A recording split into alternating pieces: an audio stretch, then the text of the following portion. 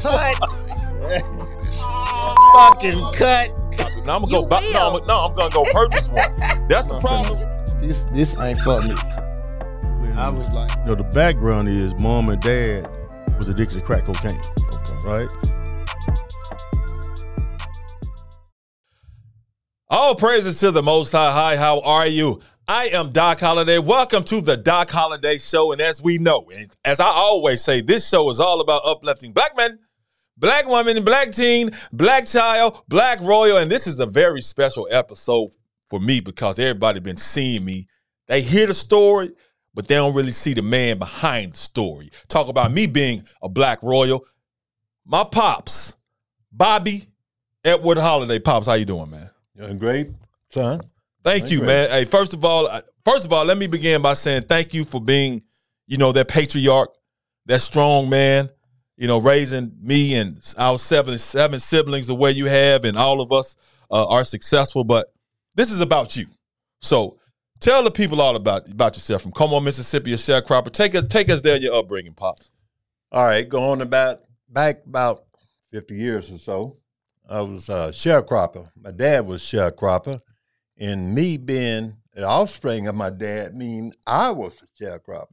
So I brought up doing slave-like labor in Mississippi for $2.25 a day. And I endured this till I was about 16. And at the age of 16, I asked my dad, because I respected my dad, Dad, can I leave? He said, boy, go on. That's all I wanted to hear.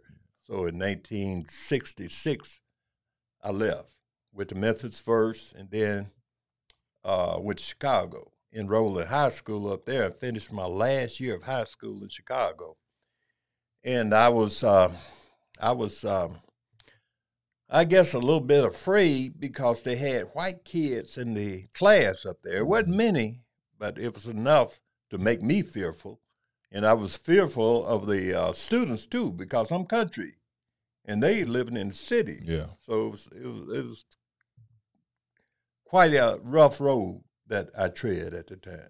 Now, taking us back, Pops, to Como, Mississippi, you have how many brothers? How many brothers and sisters? I had 6 brothers, 5 brothers, myself, and 4 sisters. And I'm just going back to those conditions, Jim Crow, because I think a lot of people forget that we're just one generation removed from Jim Crow, and to see people like yourself succeed and make it through that's inspirational to me, even if you were not my father.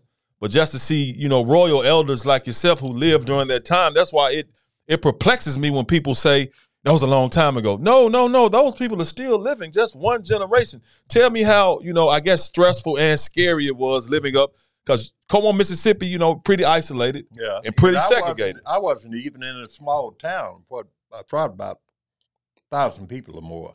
I was like out in the country part of Como, Mississippi, where the cotton fields and the cornfields and the bean fields were. That's where I brought up, man. I'm from the dirt, not in a negative way. Yes, sir. No. But from the foundation. Yeah. I put it there. Really, see, and that's the thing about it. See, people be talking about they getting it out the mud now. Pops and royal elders like himself, they really got it out of the mud, like literally got it out of the mud. And I would love for the people and the young people to know, those conditions, that situation, you being a kid walking to school or walking anywhere and always having to be fearful of what happened to you because of the racism that was prevalent. All the time, man. That was a time during the Emmett Till murder. I was about 5 or 6 years old when they murdered Emmett Till, but I remember that. And I thank God I wasn't at the place Emmett Till was or where those marches was taking place, because I've been a martyr. You wouldn't be here. Malcolm and the rest of the kids wouldn't be here. Because I would have died. I wouldn't have stood for it. I've been a martyr. Yeah, I mean that's, and people that know me, know my brothers, and know my family, you talking about, we tough and where we get them hands from, because we got it from Pops. And when Pops said he would have been a martyr, that means they would have had to kill him. Yeah. Because that's just how we roll. That's just how strong he is. That's how strong we are. But even in those conditions, your dad, Joe Holliday, granddad, Pops, but your mom died at a very young age. Yeah, she died when I was like 3.5 years old. in 1953. So I don't have no conscious recollection of my mama living. I have a vague recollection of her after she passed, but I don't see no picture of her in my mind while she was living. But thank to God, the Almighty Yahweh, that another woman came into my life, Laverne Holiday. My daughter Malika has middle name Laverne because I admired my stepmama so much. She came into a family of 10, and she stepped in there. She had no kids of her own, and she weathered what we was going through at the time. And Pops, just the conditions, man. Just people hear sharecropping and they just hear it. I know you used to take us down when I was in elementary school to Como, and we, show and tell. We go out there and pick some cotton because Granddaddy was still living out there. Right. We'd take it back to school and we can play with it, and it was funny games for us. Oh, but for you, the life. Describe that life, Pop. It's a reality for me, man, because Dad started me in the field when I was about 5 or 6 years old, picking cotton, chopping cotton, planting gardens, planting watermelons or whatever. And by the age of 7, Dad had me on the tractor plowing the fields. And I would say I think I started on my own plowing the tractor about 7 years old until I left, at 16. But as a child, I was out there in the cotton field, and the only inspiration I had was the admiration of me and the thanks that my dad gave me. That was my inspiration to go ahead, because my dad approved of the work ethic that I had. So, yeah. And how I guess how tedious it was living in them times, because I remember you telling stories of you just walking and you barefoot, you looking at the rocks, but worrying about hope some racist man doesn't snatch you up. And also when you tell me the sharecropping conditions that that the man would always have Granddad, and Granddad is a big, strong, powerful man, but always would have him behind where he never could catch up. Never. We'd work all the entire year. We'd plant the crop in the spring. We'd plant it. I helped my dad to plant it, and it would grow around April, May, June. We had to cut the weeds out of the cotton, and as the cotton matured, October, November was picking time. We had to do that, and it was like slave-like conditions. And now, Pops, from there, you leave there. You told us about you going to, come to Memphis, Chicago. Then you make the decision yourself, because back then they were drafting people, but you made the decision yourself to go to the armed forces and service. And for that, I appreciate you. I salute you for that. But you didn't go to the easy branch. You went to the toughest branch, Marine, and you are a proud Marine at that. Oh man, no doubt. A lot of my self-motivation was stolen from me as I was growing up.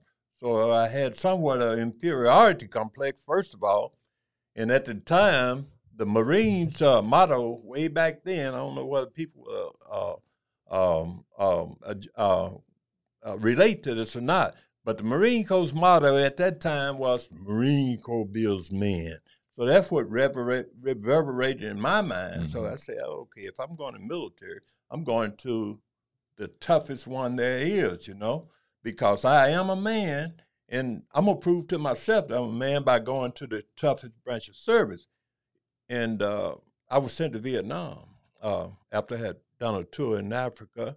And by the grace of Yahweh, Allah, God, whoever you want to talk, the Most High, whoever, yes, sir. Call the Most High, brought me through that.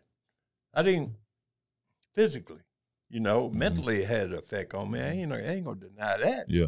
I still do to this every day. But I went there the same year that Dr. King got killed, 1968, same month, April. I went to the Marine Corps, and that was the year Dr. King was killed. Well, you go to the Marine Corps, you make it through Vietnam War, you come back home, and then you find that you had me, man. 1973, man. I appreciate it. Then shortly after that, you had my brother Malcolm, 75. Then Malika comes in 77. Then Shed in 80. And now we have 4 more brothers after that. We got, Maya. 2 more brothers. No, I mean 4 more siblings. You're right. You see, Pop, them. Yeah, you know your kids. You got Bobby, you got Justin, Bobby, Maya, and Miera. But with my mom and the first 4, y'all get married and y'all have her. But then 1985 strikes. Tough day. Right. She dies. Yeah, she died. So we have to deal with that. But I've asked that day that happened, June 11, 1985. Cause you still a superhero to me, strong man. Cause show your muscles, and I never really seen you break down and cry. But that same day, you was just go back to how you was feeling that day. Well, I was hurt, deeply hurt, and I was afraid. I ain't afraid to say I was afraid. Yeah. How was I gonna raise my 4 siblings at the time because their mama had just died? Yeah.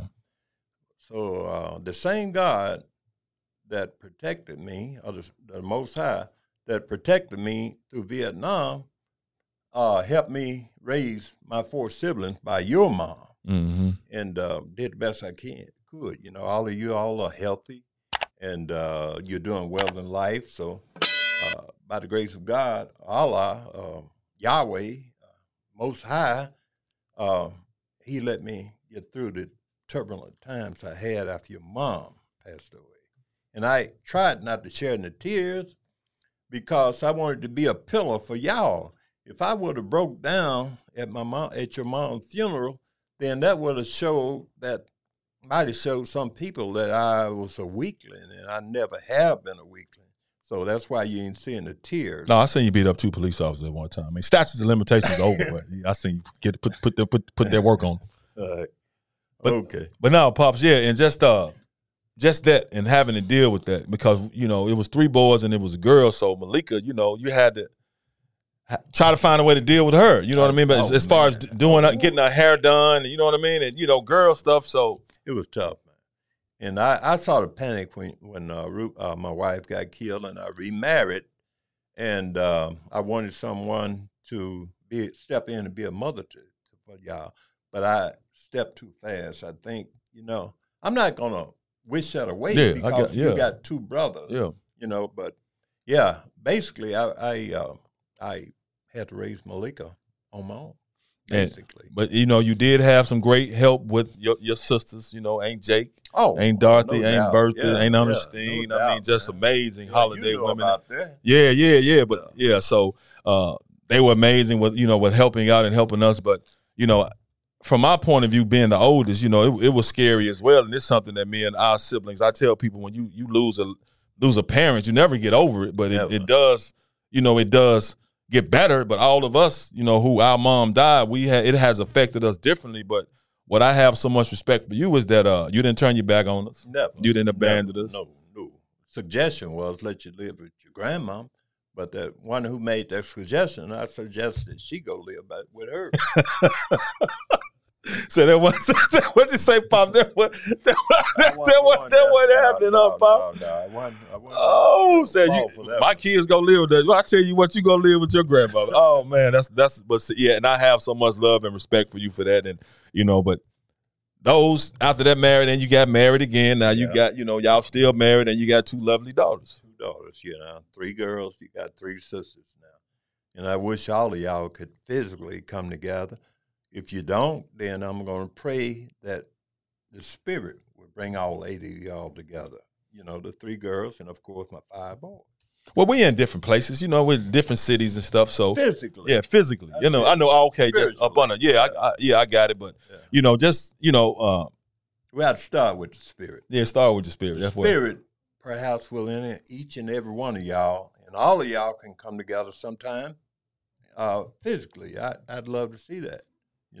I got a picture. I don't have it with me. It's out there in the truck of my 5 boys and my 3 girls, And that was my wish. I said, I'm going to take this. Maybe one day they'll physically get back together. But, I did the best I could, man. No, you did. You've done an outstanding job. People have been seeing me play football and, be on TV and do all these things. Done that, bro. You couldn't have? I could have. Yeah, I know you could have. That's what I was going to say. You could have. Yeah. But mine would have been in the pugilist. I would have been a boxer. You was a boxer in the Marines. Yeah, we kind of skipped over that. Yeah. Yeah, that's a heck of a memory there, because that the kid that I was fighting against, it was a Caucasian child. He was in trouble from the open round because I had all this memories of being semi-slave to being in the ring, so he had to bear the brunt or something. Let's say, Pop, he didn't. You didn't stand a chance, boss man. You know what I'm saying? Man. So I know, because I understand once the bell, even before the bell rang, when you saw it was over. It's all over. I'm thinking in my mind, I said, look, if I knock this dude down 3 times, they gonna call a fight. I did that in the first 30 seconds or 45 seconds. Knocked dude down 3 times. They didn't stop the fight. I said, dang, I'm about to do another round. Okay, did the second round, did the same thing, knocked him down 3 or 4 times again. They didn't stop it. Yeah, I'm feeling out of wind now because, hey, I don't have a great lung capacity, I think, at that time. Yeah. But anyway, I got through the last round we fought. Of course, he went down a few other times, and they eventually stopped the fight. But my perception was it would be over quick like Tyson used to do, you know. Knock him down 3 times, and I'll be out of here. I won't even be tired. That's the way that was. But he just didn't realize you was about to take all your rage and frustration out of all that them Jim Crow laws and them slavery type conditions. That Selma March where they were whipping up on our women and our mamas and our sisters, and thank the Almighty that I wasn't there, because you would be. I got you. I would have been killed. It's like this guy I saw on TV the other day. This brother during the Selma March, he stepped up to protect his mama from one of those crackers. I guess you can call them that at the time, the Southern people. Yeah. And they shot him point blank. You know, if I was there, I probably would have been shot point blank, or there would have been a double homicide, because whoever shot me, if I had my layer of defense, I would have used it, you know. So I would have been dead, and the guy that hit my mama, my sister, would have been dead. So it's simple as that. And Pops, you made it through all those conditions and successful postal worker for years. You know, that the post office allowed you to take care of us and provided that opportunity, provided a great life for us. Praise be to God, man. Allah, or whoever you want to call it, Almighty. Yeah, I'm with you, Pops. And just, I mean, when you see what you've gone through and the steps in your life and where you are now, where you're able to retire and really enjoy your life and enjoy this freedom, to see how Memphis is. I'm loving it, man. I'm loving it. And I tell people nowadays, knowing where I came from, and now I realize that the Holy Spirit, or whatever y'all want to call it, was with me back then, because the road that I was paving for myself, I didn't even know I was paving it for myself at the time. It's like the CBs, or not CBs, in the military, those people that build bridges and stuff, they can go across the water and all that. That's what I did. I laid down step by step the path in life that I was going to go down myself. That's how I did it, man. I did. I didn't even know God had me at the time, but I realize now that he did, you know, in retrospect. And how do you feel? I mean, just seeing, you know, how the state of, you know, Mississippi is, how we are, the state of the black community, because we need to hear from royal elders like yourself, because like I said, this channel and this platform is all about uplift.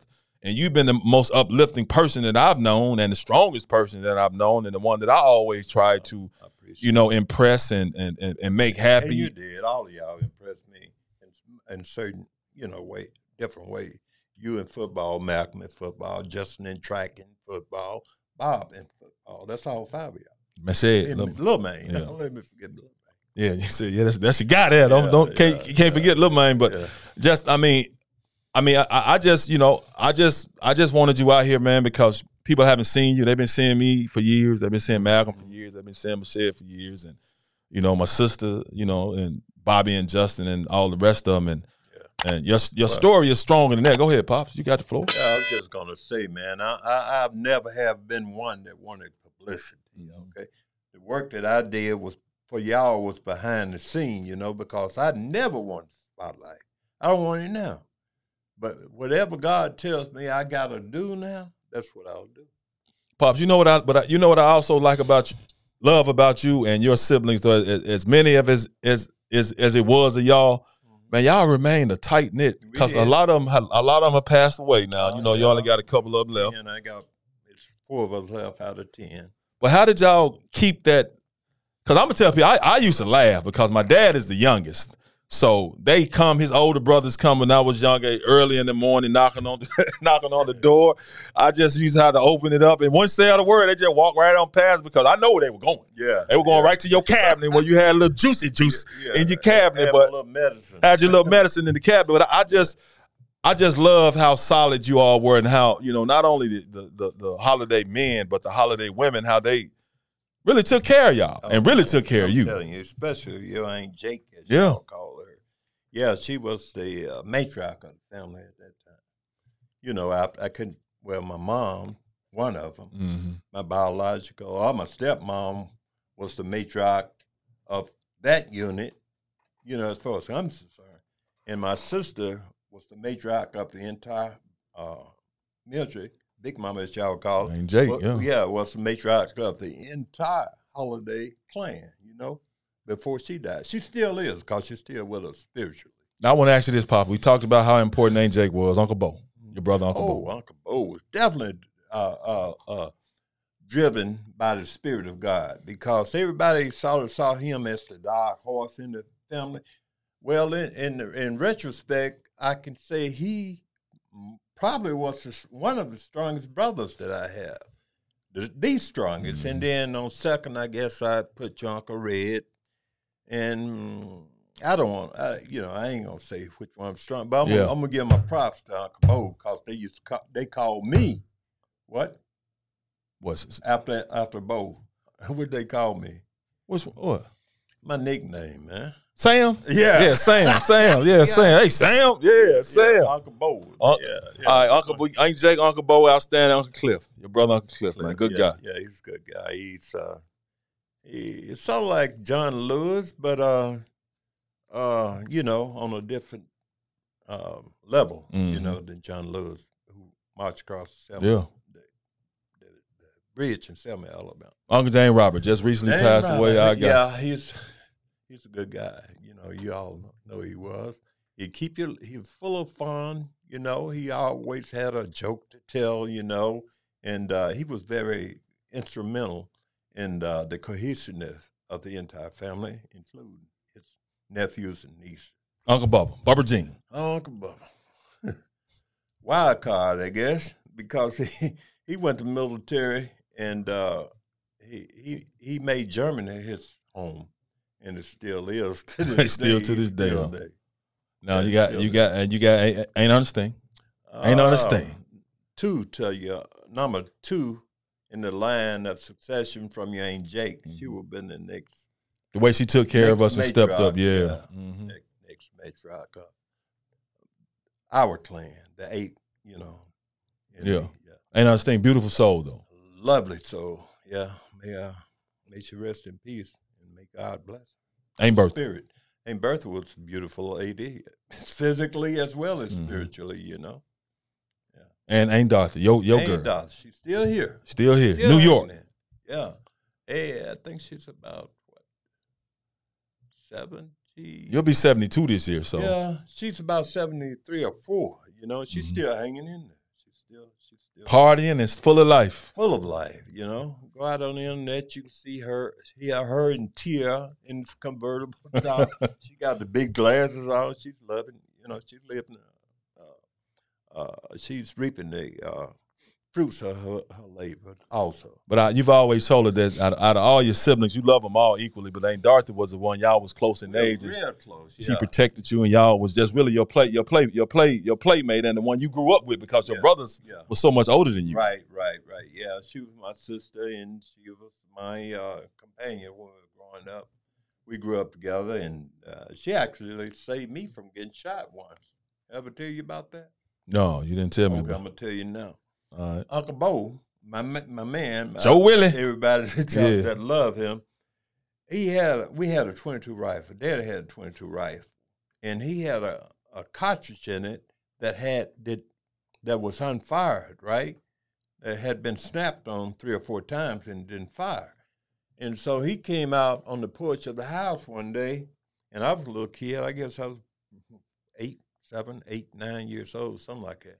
And he put the rifle up to my head, right like that, because he knew it wasn't going to fire, right? Mm-hmm. And Dot, my girl, came out there and pushed it away. Don't do that. And so Bo didn't. He didn't snap the round on me. Bertha, your Aunt Bertha was laying across the bed there, and he snapped it on her. And it went off and went through her leg, which it didn't cause much damage, but my dad caused quite a bit of damage. I bet he did. Now, lastly, before we wrap it up, Pops, and I appreciate your candor, man, sharing not only to me but to the world, because I think it's extremely important for them to know who you are and how strong you are and how you persevered and been successful. But Joe Holiday, your pops. He was the pillar of this, whichever you want to call it, this pyramid that goes from my granddad, my great-granddad, who's a slave, to my granddad, who probably was a slave, to my dad, that's where it went. It's a pyramid. So putting my great-granddad at the top. Apex of it. Yeah. Right below. Yes, sir. I understand. Well, Pops, anything else you want to add before we wrap up this episode, Pops? Well, I want to say to you, I appreciate this. I appreciate you giving me the opportunity to come here and talk to you all and to reminisce something about my life, but we haven't scratched the surface yet on the things that I could share with you, about my journey from Mississippi to Memphis to Chicago to the West Coast, where San Diego, where the Marine Corps recruit depot was, to ITR, Advanced Infantry Training, to Morocco, Africa. Well, let's stop in Portugal. So I hit a portion of Europe and to Morocco, and after Morocco, hey man, get it together. After Morocco was Pops ain't finna let you. Pops ain't finna let you weep up now. I'm good, Pops. Vietnam. I'm getting emotional, man. Go ahead. And to Hawaii, they brought me out of Vietnam for a minute, stopped me in Hawaii. In case we had to go back, and after that, home, sweet home, Mississippi. I mean Memphis. Well, Pops, I appreciate you so much, man. You so now people understand why I'm. Ain't no tears and no holiday house, no men, man. You knocked them out. You did. You just knocked. I mean, that one didn't fail. God dang, Pops. I'm sorry, bro. I'm sorry, Pops. But you'll be all right. But Pops, I thank you so much for joining us, man. I really appreciate you. I love you with everything in me, man. My whole. Thanks. All right, you got it. All right. That's it. What you cooking?